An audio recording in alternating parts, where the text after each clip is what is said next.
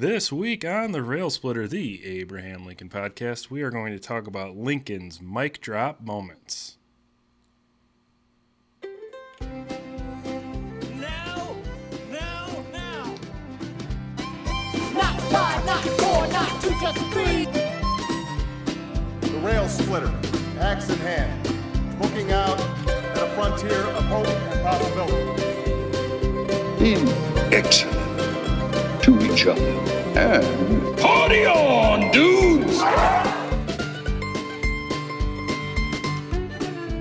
Welcome to the Rail Splitter, the Abraham Lincoln podcast. My name is Jeremy. With me is Rail Splitter Mary. Hey, everybody. And Rail Splitter Nick. What's going on? Feel so lonely over here. Yeah, for those of you listening, this is the first time that we're recording in 3 separate locations. For the simple fact that I had enough time this afternoon to set everything up to try it this way. So in the event that we're stranded on desert islands that have good Wi-Fi, we now know we're able to record. So Yeah, I know. This is weird. I don't know how you do this all the time, Mary. No, she can get used to it. Yeah. How was everybody's holiday? We're kind of still recovering here at our household. Everybody, you guys have a good holiday? Yeah, I did. It was nice and quiet. I got some reading done of the Mary Lincoln biography on Christmas morning for a while. Spent some time with both, my partner's family and then my family, and it was quiet. It was nice. Excellent. Yeah, I had a good time. Got together with my crazy family. Got some Lincoln Bill and Ted merch. Yeah, that was awesome. Yeah, and then we don't want any spoilers though, so stay tuned. There might be a little bit more on that at the end of the show. and then the kitchen ceiling linked at me last night, so we were dealing with that all day today. So. Wow, that really sucks. Yeah. So cutting holes in the ceiling. We found it though. I make it sound like I was doing it. I was not. It was a plumber. But I was there every step of the way with them. So, right over their shoulders, watching it. Yep. I've learned some things, And then, we got to figure it out, though, so that's good news. So you had a leak in your ceiling, but the bottom was not out of the tub, as Lincoln said in 1862. Good one. That is true. Good one. It almost seems like I set that on a tee for you. It almost does. So Yep. we'll jump right into some Lincoln-related issues in the news. Why don't you guys go ahead? Nick, you did the show notes, so why don't you take it away with the current events in Lincoln? I found one. I was just kind of had some time on my hands last night, or 2 nights ago. And I came across an article for a new artifact that the museum picked up. Dr. Cornelius has, and the artifact is a Tad Lincoln horsehair ring. So, basically they got a hold of this. Mary, I know you tweeted out some about this too, so I don't know if you want to jump in, give some of your thoughts. Yeah, I thought it was pretty cool. Basically, the article that you linked to, Nick, says that it was a ring that is woven with the horsehair from one of Tad's horses, and it's kind of a really sweet story behind it. He gave it to a woman named Catherine, quite possibly as a farewell when he and his mother left Washington after his father had been assassinated. And I guess this woman named Catherine, she was married to a Union officer, and she became quite friendly with Tad. So I thought there's a really sweet story behind it, and I think it's going to be on display at the museum early next year. Yeah, I thought that was pretty cool too. And they did tweet out, or Facebook and Instagram, all social media had a photograph of it, and it's pretty cool. And I don't know if that was like a traditional thing to do in the mid-19th century or what, but if your significant other is a Lincoln fan, you could save yourself a bunch of money and make a horsehair ring. Far, far more economic than platinum, gold, or silver. So, no, but I thought that was kind of cool that it was in really, it appears to be in very good shape. Not a whole lot of decay or anything. I'm looking at it right now. It looks really good shape, actually. Yeah, so it's kind of struck me as the whoever received it must have immediately recognized that this is a very cool and going to be a historic item, and took pretty good care of it, and must have kept it in the family, and then it made its way to where it belongs, which is in the Abraham Lincoln collection. So pretty exciting, and I'm looking forward to going to Springfield to check that out. Yeah, definitely. You know, it doesn't get better than I've already started saving my cat's hair for when he dies, and then you know, maybe I'll ask Kira to marry me with that cat hair ring. So, that would be something. That would be a ring. Yeah. And then my allergies to your cat could extend to your significant other. That would be I'll start sneezing every time I see her. Good, because I saw the way you looked at her last time. Might need that. No, I'm just joking. The cat? I hope you're talking about the cat. I'm not a cat person. I don't like cats. That's one thing Lincoln and I differ on. I do not like cats. Well, yeah, and you know, this is kind of a fitting story too because of all the animals, and Tad loved his animals too, and the Lincolns, you know, at the White House, and we've talked about that a couple times. Mm-hmm. So, yeah, just something I ran across, thought was kind of interesting. So, you know, we always like to do something with some current news. Another article I saw, I came across Lincoln's boyhood home in Indiana. You could go there starting in January for free.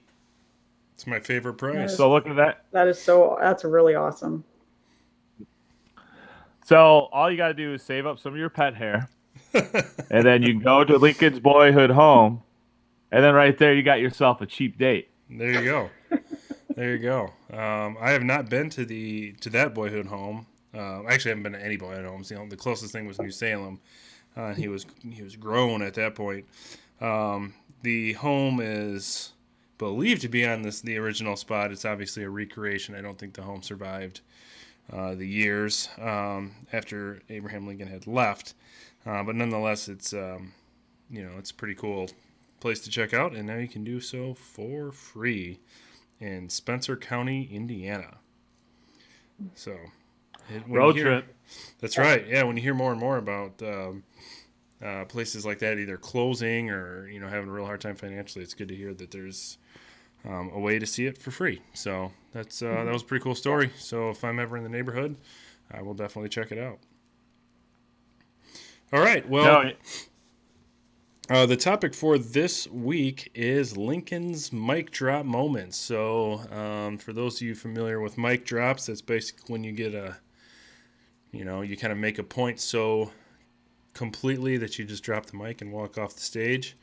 Kind of a hip-hop thing, I think, right? I don't know what some famous mic drops are, but I do know that President Obama, I believe, was the first president to literally drop a microphone.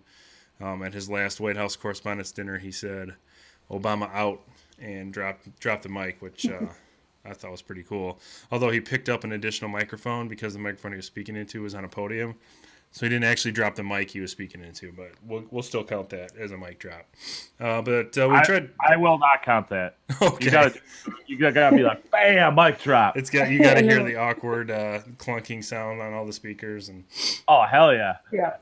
All right. Well, sometimes at WWE it happens. The mic drop, and then you hear like the thud that hits the ground. So I might do that with my last mic drop here. I was thinking about that. The microphone I'm currently using was a holiday gift from Great Grandma Phyllis, actually, who lives in Springfield. So if I sound good or bad, it is because of the gift that Great Grandma gave me for my podcasting needs, which was pretty cool. So that's nice. Yeah. So shout out to Grandma. That's right. Yep, Great Grandma from she's a World War II wife and yeah, great lady. She's 92. Wow. 92 years old. Yeah. She is a great lady. I can second that. Mm-hmm. I've met her. I ate dinner at her table. That is true. And we looked through her late husband's World War II documents. It was pretty cool.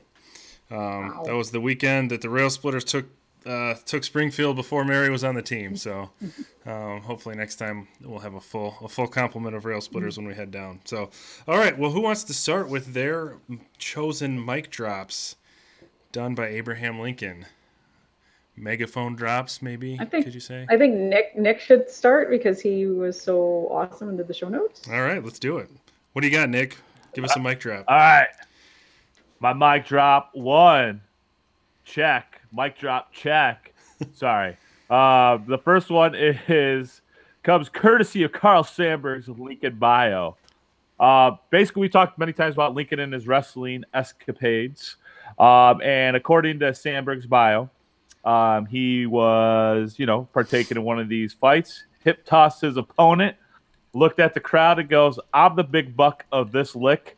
If any of you want to try it, come on and wet your horns." Wow. Bam! Mic drop. So this is like very much a wrestling mic drop, like literally a wrestling mic drop. Yeah. I just thought I'd start with a little light humor. Came across that one, thought it was, kind of fitting, fun. So yeah, and then kind of fits in with the topic we've talked about many times is Lincoln and his wrestling ones. So we'll go easy to start this off. The transition, you all. So Nick's first submission is, "I'm the big buck of this lick. If any of you want to try it, come on and wet your horns." That's Mic drop. Yeah. Oh, I that was believe, awesome. and it's interesting. I think one of mine that we'll get to later kind of has a similar feel where he's calling people out and saying, if you're going to make this claim, put your money where your mouth is. Mm-hmm. Very much a mic drop, unless someone then just calls your bluff and comes at you. But knowing his wrestling prowess, I don't think that was a huge risk of his, and clearly he. Nobody came in and wet their horns. I think they all probably just went their merry way. Agreed. All right, you don't Mary, mess. what do you got for the second mic drop? Okay, so mine is more serious, but I do have some more lighthearted ones too. But so mine is, "The time has come when these sentiments should be uttered. And if it is decreed I shall go down because of this speech, then let me go down linked to the truth. Let me die in the advocacy of what is just and right." And I was originally going to use the House Divided, part of the House Divided speech for my first mic drop, but I came across this in my research and it just hit me more. So to set this up, the night before he gave his House Divided speech in Springfield in 1858, he read his speech to a few of his friends. And their reaction was one of, "You can't do this. It's too radical. Like, we're going to lose votes, party members. This can't be said yet."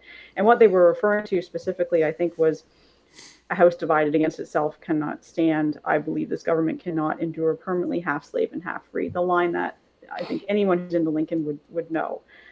But anyway, Herndon was one of the only ones that didn't speak out against him. And he said, "Well, it is radical, but I think you should do it."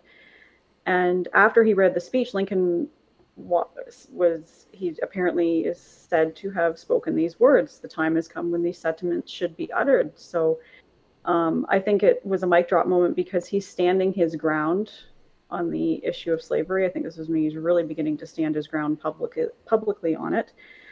And in White's bio, which is where I came across this statement, White states that, by this point, Lincoln wasn't going to listen to his friends. I think he still valued their opinion and wanted to know what they thought, but he had learned to trust his own judgment by this point. And I just kind of, when I was researching this, I was trying to picture in my mind how the room probably went silent when you said that.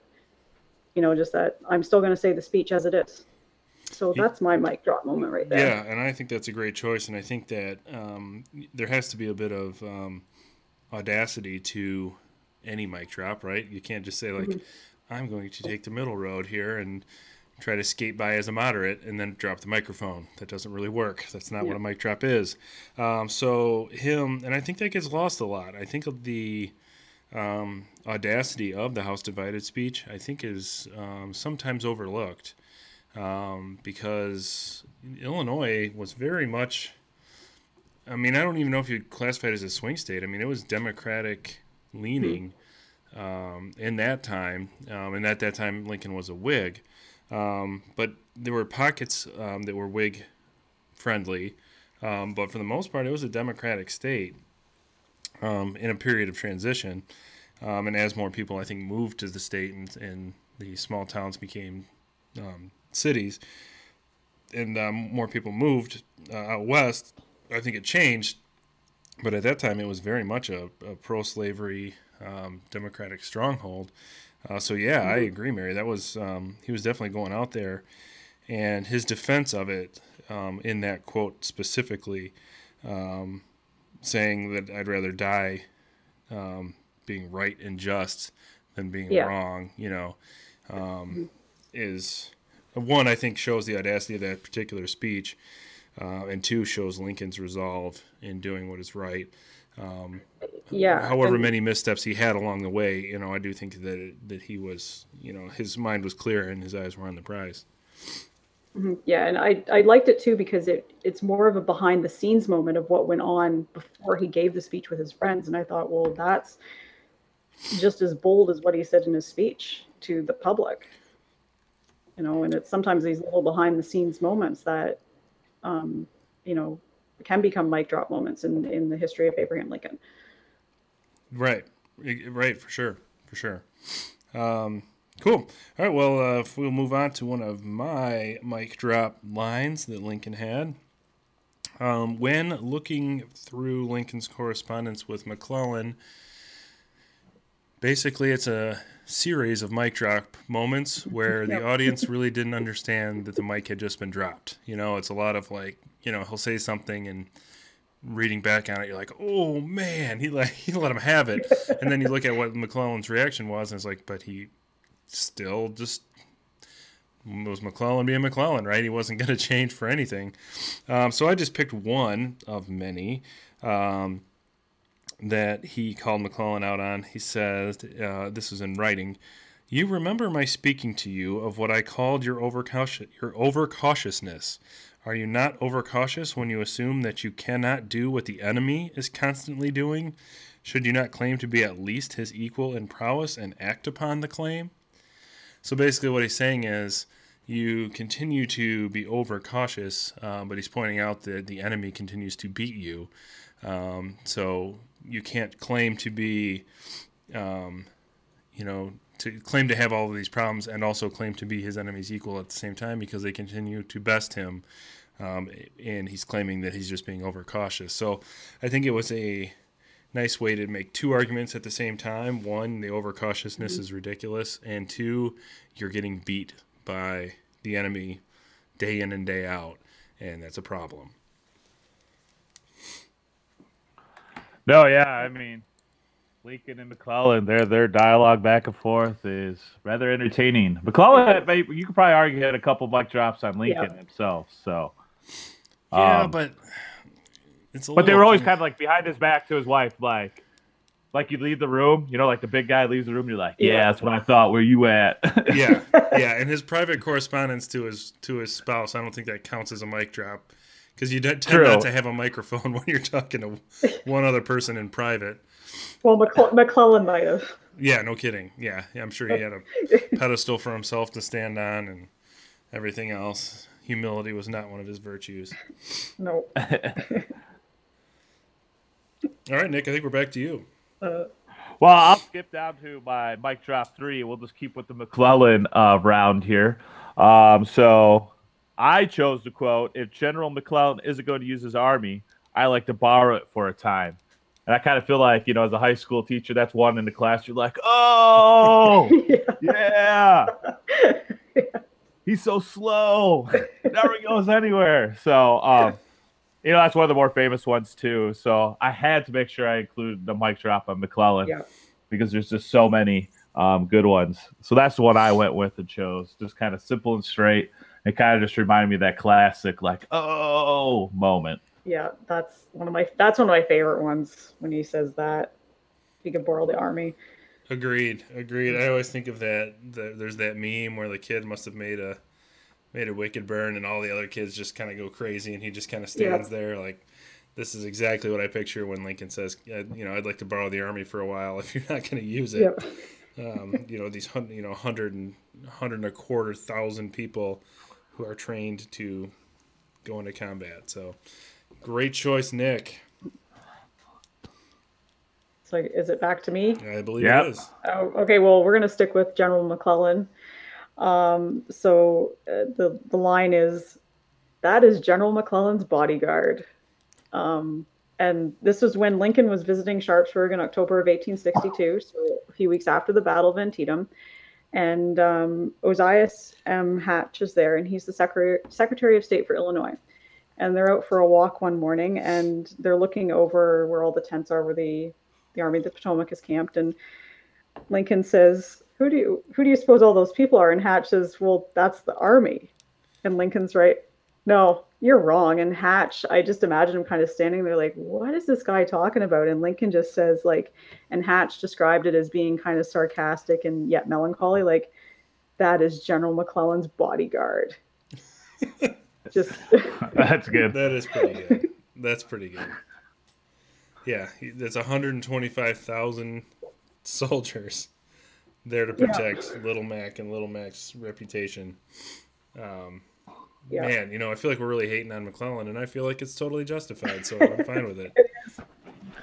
Oh, we're definitely hating on Little Mac Daddy.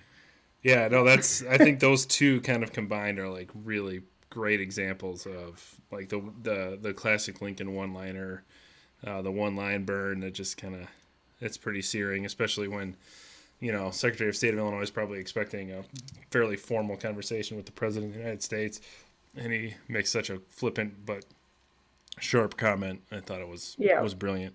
Yeah. So my next one, actually my next two, but my next one for right now is a very crafty and witty line that Lincoln used, and I believe it's a mic drop moment about abolition and about slavery. And this is one of my favorites. The line is, well, I have often said that all men ought to be free, yet I would allow those colored persons to be slaves who want to be free, and next to them, those white persons who argue in favor of making other people slaves. I am in favor of giving an opportunity to such white men to try it on for themselves. So this is a great example of saying, like, and pointing out that that argument that it's actually good for, the slavery was somehow creating some sort of benefit for the slave. Basically him saying, like, okay, if that were true, let's assume that were true for the sake of argument. Why don't you go ahead and do it? If it's going to benefit people, why don't you do it? Which is, of course, absurd. And the whole argument is absurd, that slavery was somehow benefiting the slaves in any way. But that's just a way of pointing it out, as opposed to just listing the reasons why it's clearly wasn't a benefit for any person who was enslaved. Instead to say, like, oh, okay, that's fine. Why don't you do it then? Which, of course, I can just picture these so-called Southern gentlemen just scoffing, like, oh, how, of course, they would never, be a slave. And it really harkens back to a very early line of Lincoln's, where he said, like, as I would not be a slave, I would also then not be a slave owner. That's paraphrasing, but something very similar to that, saying, as I wouldn't be a slave, I would then not own slaves, because those are not, in his mind, those that made it just a morally unequal thing to do. I thought that was a great way of shooting down that argument by just saying, okay, you do it. Yeah, no, that's an excellent one, Jeremy. That's really good. Agreed. Very well done. We are smashing microphones today on the Rail Splitter podcast. Yeah. All right, Nick, I think you're up. All right. I came across this while reading the Lincoln biography, and it kind of deals with General-in-Chief Henry Halleck. Lincoln, as we talked about here with McClellan, he has some problems with his, get McClellan and McDowell, to move in a timely manner. So I think he thought if he brought in Henry Halleck, who was pretty well regarded at that time, that would help, kind of coordinate and lead to some aggressive actions from the generals. But Henry Halleck and Lincoln didn't, I don't think had the best relationship, and it didn't go as planned at all. So I came across this quote. Basically, he was hoping that Halleck could provide some guidance and some help with Burnside. Basically, Burnside was coming up with a plan, and he was looking for Halleck to actually give an opinion on it, which Halleck often refused to do. So I think his train of thought is he didn't want to intervene with these generals who were in the field by somebody who wasn't and give that, but it also frustrated Lincoln. So the quote is, if in such a difficulty as this is you do not help, you fail me precisely in the point for which I sought your assistance. Your military skill is useless to me if you will not do this. So, I mean, that's a pretty stern language there. Basically saying, you're just a piece of shit if you don't get this done. I mean, so I found that. I was reading that. I knew this episode was coming up, and I was just like, oh, dang, this is great. I was actually in bed, so I made sure to like take a snapshot on my phone so I didn't wake up Kira, and then so I would have it for later in the day when I put the notes together. So came across it, and I was just like, man, this is some mad trash talk right here. Yeah, it was funny. That was actually one I had as one of my mic drops, but when you sent out the show notes, I just thought it was so funny how we'd had the same one. But yeah, when I was researching on Friday night, I came across that. I'm like, oh, that is such a like just cut it and do what you are required to do for me. Yeah. Yeah, and I think that's kind of the whole frustration. And I think there's almost a little bit of the line about I'd like to borrow it for a while. Like I almost think that there's a little bit of like feeling in Lincoln, like can I just do this? Like if no one else is going to actually do anything, who can I get? Who do I have to bribe, murder, whatever to get someone to actually do something that is productive, especially early in the war. And I think that's where obviously all of this stuff is our path to Lincoln Grant Sherman's ultimate conclusion of the war. These are all of these hurdles and trips and all that other stuff that he stumbles and all that kind of stuff is just the path toward finding the right people. But it is fun to kind of note the frustration that goes into that journey. It's considerable. I liked it for those reasons too. I mean, it definitely shows like, Lincoln had moments of complete frustration, and he also had a quick-witted of a tongue to where he could slice you hard. And there's that story where basically he goes after somebody in Springfield that ultimately led to him crying, and so he had those moments where he could go at you hard, and I just think that's kind of one of those examples. Yeah. And you have to wonder how he seemed like an incredibly patient man. You have to wonder how long before he just kind of broke and wrote, well, not really broke, but just like wrote that, like what had to happen. Because like when I read about McClellan and Halleck and, Pope, and I just think I'm like, I would have lost it long before he did on them. Yeah. And I think part of it was looking, kind of like looking at the bench and not really seeing at that time anyway, at least in 1862, certainly before Shiloh, looking at that bench and being like, I can't do this. And then I do think that there was also an element of Grant being so successful in the West. Can you afford to sacrifice that success in the West to bring him into Virginia? And that was a risk for sure. I mean, the West was fairly well won, I think, by the time he actually made that decision. But I think part of that delay after Shiloh with Sherman and Grant was, and this happens all over the place in real life. Like, man, we'd love to promote these people, but they're so good at what they do now. Exactly. How are we going to get by with someone else doing that job? So I do think there may have been an element of that, but ultimately, you had to. I love the bench analogy you use, especially as a former basketball coach. I think that kind of helped it with McClellan. It's like you pull the kid out of the game, and you're like, damn it, who's going to bring the ball up the court? And then he's like, get back in, McClellan. And then it was like he turned it over like 3 more times. He's like, damn it. I knew I should have put him in. Just like, you know what? I'll just take my losses now. And then you just like going through everybody. And I've had many moments like that as a coach. So, agreed. Yeah, definitely. Agreed. I like that analogy. I've been there too. That was a good analogy. You see a player make a mistake, and you're like, all right. And you turn to your bench, and then you turn back to the player. Don't ever do that again. I got nothing. Which, former players, if you're listening, I value everybody's contribution. But yeah, I do think there's an element of that for sure. All right. Mary, I think you're up. Okay, so this is a letter that he wrote to Seward and Chase in December of 1862. Gentlemen, you have respectively tendered me your resignations as Secretary of State and Secretary of the Treasury of the United States. I am apprised of the circumstances which may render this course personally desirable to each of you. But, after most anxious considerations, my deliberate judgment is that the public interest does not admit to it. I therefore have to request that you will resume the duties of your departments respectively. In other words, he's saying, cut the BS that is happening in the cabinet and please do your jobs, because there's a civil war going on.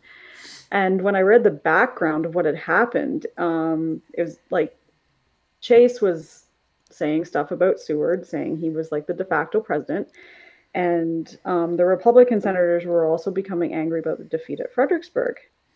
And then it started escalating, and Seward started to be blamed and someone called him the president de facto.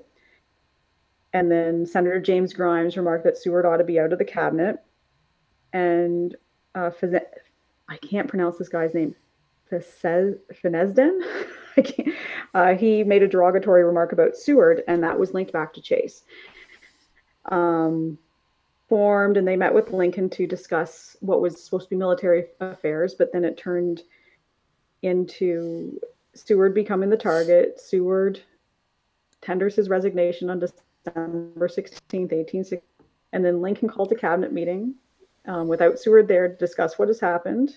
And Chase becomes quite uncomfortable, especially when Lincoln says, well, we're going to meet with these like 9 senators and discuss things.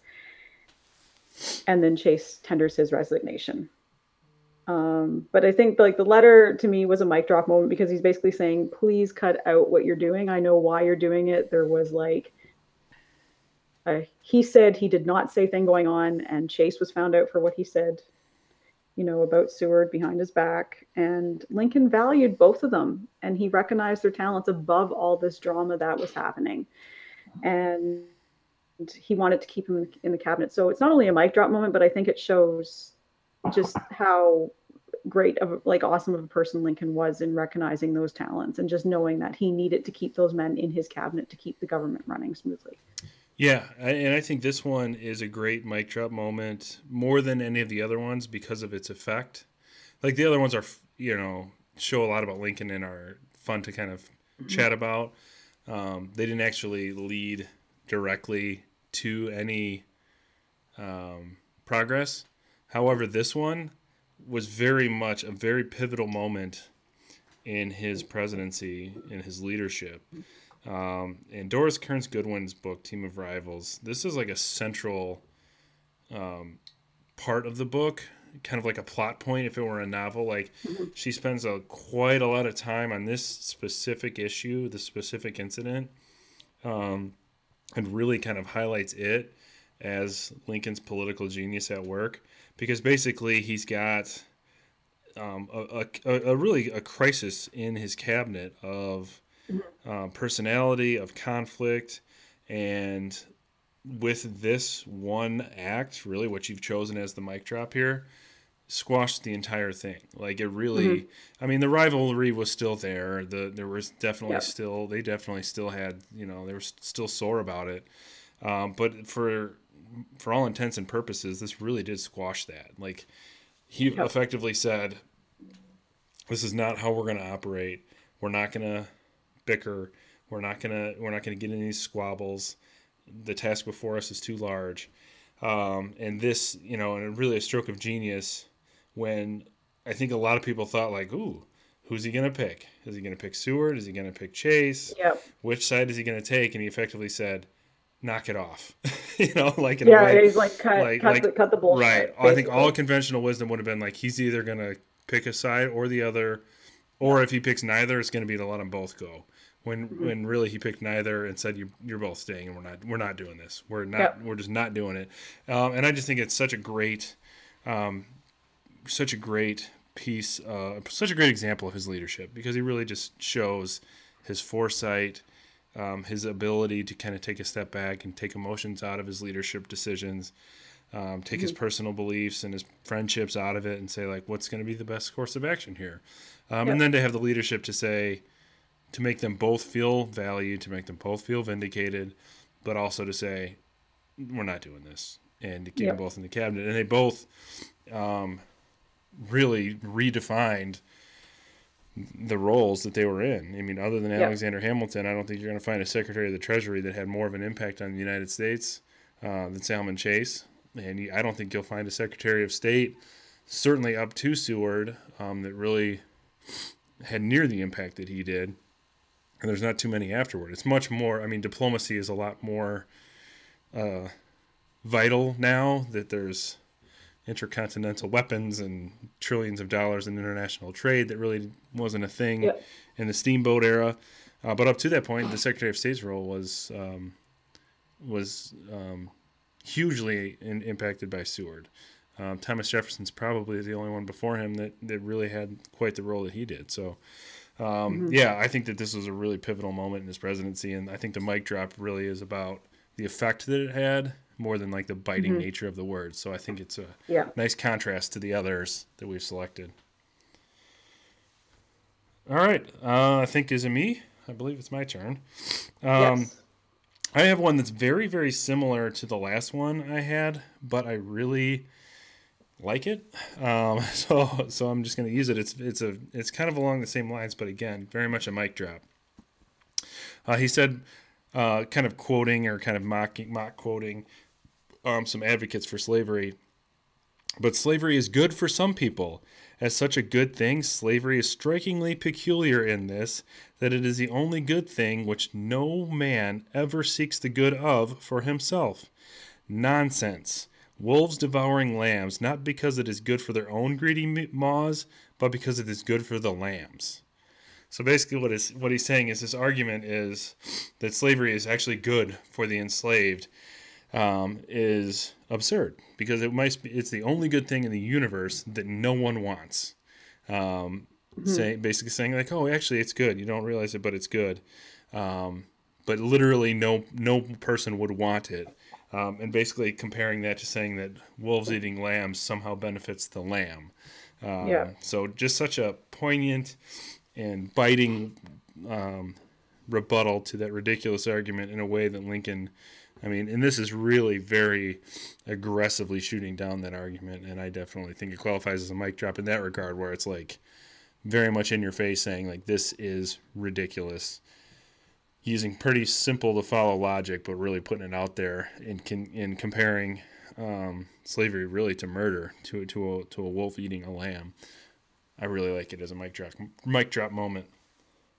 No, it's good. I think it's one of those moments where, when people heard it, it made them think like, oh, Lincoln had a way of doing that with people, making them think about something in a way that they maybe hadn't thought of it before. Yeah. And in like a clear way that's hard to argue against too. Yeah, exactly. Yeah, and I think it really does go along with the first one I chose, where if somebody were like, well, I don't know, be like, all right, fine. Then would you like to be a slave? If it's so good, if it's somehow raising them up in some crazy way, go ahead and give it a shot. And of course, nobody would ever do that. All right. Did you guys bring any others? I brought 3. I think that was all of mine. Yeah, I had more, but I just put 3 on there because I thought, like, in the essence of time. Nick, did you have any others? I got one more. Okay, go for it. Staying with the animals analogies here. This is Lincoln Douglas debates. Comes from this. They remind us that he is a very great man, and that the largest of us are very small ones. Let this be granted, but a living dog is better than a dead lion. Judge Douglas, if not a dead lion for this work, is at least a caged and toothless one. How could he oppose advances of slavery? He didn't care anything about it. So, that's just one of your standard kind of really calling somebody out, little name calling in there. Yeah. So I definitely went with the lowbrow ones, unlike you guys. Going with the highbrow ones. But, I just kind of like that. It was just like, dang, once again, another one of those meme ones where it's just like, where everybody be like, damn. Yeah, no, I agree. And it's always interesting to look at the Lincoln Douglas debates because the format they were very, very long speeches. I think it was like 60, 90, 30 format. One person spoke for 60 minutes, then 90 minutes, then another 30 minutes. Yeah. For the first, not easy to get a whole lot of mic drops in there or to get in a whole lot of, what we think of as debate or argument. It doesn't really fit. However, Lincoln's were full of quite a lot of pretty amazing burns, and Douglas really too. Douglas had some in there that were obviously, through the historic hindsight, we can be like, oh God, what an idiot, talking badly about Abraham Lincoln, who ended up, becoming the icon that he is. But yeah, it's those debates are quite full of some good one-liners for sure. We should recreate the debates as a 2018 now that's coming into that Smack Talk session. That's what we should do. Always bringing up the wrestling in this one. So, well, if anybody out there who's listening and Rail Splitter Nation has a Lincoln mic drop that they've thought of, please send those to us on Twitter. Just tag us in your tweet with the mic drop from Lincoln. It could even be fun to maybe make some up, kind of, add a little bit of 2017 jargon to maybe the fictional Lincoln mic drops. Those always are good and kind of fit into our, how much we like our pop culture Lincoln references. That could fit in really well. Definitely do that. We're at Rail Splitter Pod on Twitter and Instagram. Before we get to our This Week in Lincoln, we did want to talk about an idea that we want to do for 20... Wait. I got one more mic drop here. Okay, of course. Here we go. Get ready, POTUS 13. Nick's coming for you. I was really hoping to find a Lincoln mic drop on This Clown That We Know by Millard Fillmore. But I couldn't. But I did find an article from the Boston Globe of February of 2017. And the title of it is, Millard Fillmore was deservedly forgotten, but his politics sound familiar. And that was just the damn title. So Jeff Jacoby, by the way, wrote this. And then I go on to read it. And then there's another line. Today, the 13th president is lost in obscurity. Fate has been kinder to him than he deserved. That's a mic drop. It is a mic drop. That qualifies as a mic drop. That's awesome. That does qualify. So Millard Fillmore, consider yourself having a microphone dropped, I don't know, in your presence. I don't know how it works. Do you get mic dropped on? I don't know. But anyway, that was coming. Well, that's a good finishing move. Yeah, the mic drop. You knew that was coming. The Millard Fillmore mic drop. So now that we've finished all of our mic drops for today, we did want to talk to you about an idea that we had for 2018 for the shows coming up. We are actually going to do kind of a series of episodes. I don't know what we'll call them, but it'll basically be like a Rail Splitter book club, where all three of us will read the same book and encourage any listeners who want to also listen to it. And then we'll probably do 3 episodes about a month apart from each other, about each third or so of the book, depending on what book we end up picking. So that way you can kind of play along at home if you want. I think we'll try to structure the episodes so you don't have to read. I know a lot of social norms in book clubs are to not read and pretend that you did, or to try to read 200 pages the night before. Can we get one with Cliff Notes? No one's gonna put pressure on you to read anything, even though Nick and I are educators and we do get on kids for doing homework. But it might be fun for some listeners to kind of follow along as well, and then they can kind of play into the conversation. So we'll try to make it work for both people who are reading with us and people who are not. We have not chosen the book. We just kind of came up with the idea, but what we'll probably end up doing is at the end of January or maybe the middle of February, we'll do a third of the book, and then a month later we'll do the middle third, and a month after that we'll do the final third. Unless we pick a longer book, we might do it in quarters. But this is just kind of a new idea that we came up with for a couple episode ideas. So, if anybody out there has a book that they think would be good for this, or a book that they've wanted to read, and this might be a fun way to do it, definitely post something either in our Facebook group, which you can find by just searching Rail Splitter on Facebook, or through Twitter, just kind of tweet at us some book ideas. And when we kind of decide the book, we'll tweet it out, we'll mention it on a show. And then we'll tell you plenty of time ahead of time, hey, the show that's going to drop on this date, we will talk about the first third of this book, book club number 1 for the Rail Splitters. And then we'll go through it like that. So could be a kind of a fun thing to do. So if you have any book ideas that would work for this, definitely let us know. We're probably trying to lean toward a short-ish work just because it'll fit into more people's schedules, and that way we might be able to get something going on Facebook with multiple people who are reading the book. If it's like a 1,500-page book on like 1 month in 1861, that's very good historical research, and we really appreciate those people who do that. This isn't really what we're looking for the book club, so it's probably, we're probably looking for more of a quicker read, maybe something a little lighter, maybe not, but we would like to see what you guys, you all out there would like to do. So that's one of our ideas coming up for 2018. We've got a lot more, so I think 2018 is going to be a great second year-ish. Once we get to June, it'll be 1 year of the Rail Splitter podcast. So that's just an idea that we would like your feedback on and hopefully your participation in. So that brings us to This Week in Lincoln. And for This Week in Lincoln, we've got multiple entries because we are going to share with you all of the fun holiday gifts that were given to us that have something to do with Abraham Lincoln. Nick actually had the biggest haul of us all, so I'm going to turn over to Nick. Nick, what Lincoln-related items did you get for the holidays? I got several. So my brother, he basically kind of took our theme music, or the quote really comes from Bill and Ted's Excellent Adventure, probably Lincoln's greatest theme song, cameo.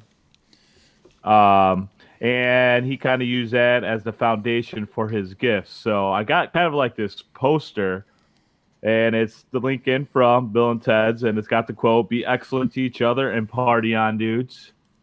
I then got a Lincoln figurine. I don't know what you call it exactly, but it's Lincoln in the package with the keytar, not a guitar, a keytar, which is amazing. And then it's kind of like another thing that's definitely going to get framed, which is like Bill and Ted's band, the Stallions. The Wild Stallions.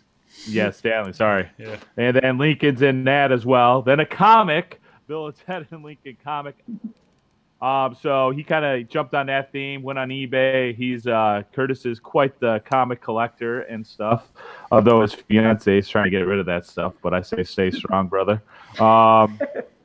I got another pair of Lincoln socks. That puts me up to 4 pairs. Oh, nice. And I got a pretty cool tie clip, actually, which is, it says Rail Splitter. It's hard to see in the picture I posted. But it does say Rail Splitter and got an axe. So, and Lincoln's written on it as well. So that's going to require me to wear a tie. I was just going to mention that. You will have to wear a tie. So that'll be interesting to see when we see Nick wearing a tie. I'm looking forward to it. And there'll have to be a picture posted of that, too. Agreed 100%. So he is getting married. Curtis is getting married May 5th. So I did have to get a tux. I don't know if there's a tie included with that, so it could be then. Generally, tuxes have ties included. Yeah. Yep. I was lucky enough from my mother-in-law got me a coffee mug here. I'm showing it to us in the group chat that says, "I miss Abe." And then it has the Abraham Lincoln Library and Museum logo on the other side. So she was able to use great-grandma Phyllis's Springfield residency. Great-grandma ran over to the museum and picked up the "I Miss Abe" coffee mug or hot cocoa mug, whatever you want to call it, with the library logo on the other side. So that was my Lincoln item from the holidays that I got. But I did get some, and I tweeted this out. If you're looking for Lincoln stuff, shopping local helps. I was in our local record store, and I saw a bunch of Lincoln stuff, and I tweeted, or I think I Instagrammed and tweeted some photos. They had a scarf. They have these candles. You know how they have like candles for saints, but these are called secular saints. They have an Abraham Lincoln candle like that, and a couple magnets and stuff. So, and they also have some Lincoln socks. So I may use some of my gift card money for the local record shop to pick up some more Lincoln items. And I did get some awesome Lincoln stuff that we mentioned in the show for my last birthday from my mom, which was awesome too. So, but yeah, I'm very happy with my "I Miss Abe" coffee mug. That's really awesome. I've seen like people with shirts on that say that, and I if they have that when I go to the Presidential Library and Museum, I think I am going to get something with that on it. Yeah, I agree. Although, it's one of those things where he's so much among us. It's hard to miss him. Yeah, exactly. But I do kind of like the sentiment of it. So, and I will definitely drink some coffee out of it many mornings. And Mary, I noticed when you tweeted your holiday message to your followers, you had on some Lincoln stuff. Yeah. This was actually my Christmas present to myself. Was the I bought it from Redbubble, which is a really cool T-shirt site, which I mentioned. I can't remember how many shows ago it was that I mentioned it, but we've got really cool shirts on there. And I wanted a shirt with General Sherman on it, and then I came across this one, which The Peacemakers is one of my favorite paintings, and I'm sure many of our listeners have seen it before. But it's a painting from inside about when Sherman, Grant, Lincoln, and Porter all met and in 1865. And I got it on a shirt, and I've actually worn it a few times to work. And a few people have said, like, "Oh, that's a beautiful painting on your shirt. What is it?" And I had to explain it. And then they're like, "Why are you into Lincoln?" And to go and explain that as well. But anyway, I was trying to come up with something to wear on Christmas Day, so I decided to wear that because it was so close to the anniversary of Sherman capturing Savannah that I just thought that's what I'm going to wear on Christmas Day. And a few people looked at me when I was at this one restaurant we were at, but yeah, I'm just happy to have it on a shirt. And like I said, Redbubble's a really cool place to get stuff from for that. Yeah, for sure. And I thought it was very cool that you kind of wished people a happy holidays, and then also kind of said it was also from the Peacemakers. So very cool. So, today is December 28th. So the next time you all hear from us, it will be 2018. So I hope everybody has a happy and safe New Year. And we have a lot of great ideas coming for 2018. So definitely tweet at us, follow us on Instagram at RailsplitterPod. And then I know Nick likes to ask for this, but I'll do it this time. Please give us a rating or a review on iTunes. That definitely helps us gain listeners, and that's really what it's all about. I don't think we have any new reviews. However, we did get another rating, so whoever that was, thank you for that. We're up to 22 ratings, so hopefully we'll get to 25 soon. So anyway, any parting thoughts, Mary or Nick? Sorry, Nick, go ahead. Don't forget the mic drop. Mic drop for Lincoln. You can mic drop us. I'm sure Jeremy did something to mic drop, so it's going to be hard to mic drop me. Just remember, I'll come back at you. Yeah, definitely tweet at us some mic drops. Yeah, that was a really awesome episode. You just said definitely tweet us your Lincoln mic drops, and maybe we can get a discussion going on Twitter and the Facebook page too, which if you haven't liked our Facebook page, please do so. There's always lots of awesome discussion going on over there. We have quite a few active members on it. Yeah, and if you ask to join the Facebook group, I try to reply to those as fast as I can. And we actually got another follower in the Facebook group while we were recording this evening, so that was pretty cool. Dang. Who is it? I think his name was Jeff. I don't know. It's not pulled up on my phone right now, and I don't know if he's cool with us saying his name in the show. So we'll just say Jeff fair now. enough. So, hey, Mike drop Fillmore. He'll respond to you on Twitter. So again with the Fillmore. All right. So once again, have a happy and safe New Year. Thank you so much. We really have enjoyed this podcast, and one of the most meaningful messages I got over the holidays, among many, was that this podcast was one of the best gifts of 2017, and I feel like it's kind of a gift to myself too. I feel really blessed to be part of this group and this community of listeners that have kind of formed around it. So I want to thank everyone for listening, and thank my team, the fellow Rail Splitters here. And we're really looking forward to a 2018. of a lot of Lincoln-related stuff to share with you and to talk about, like the book club, many other things, the mic drops you're going to tweet at us, all that kind of stuff.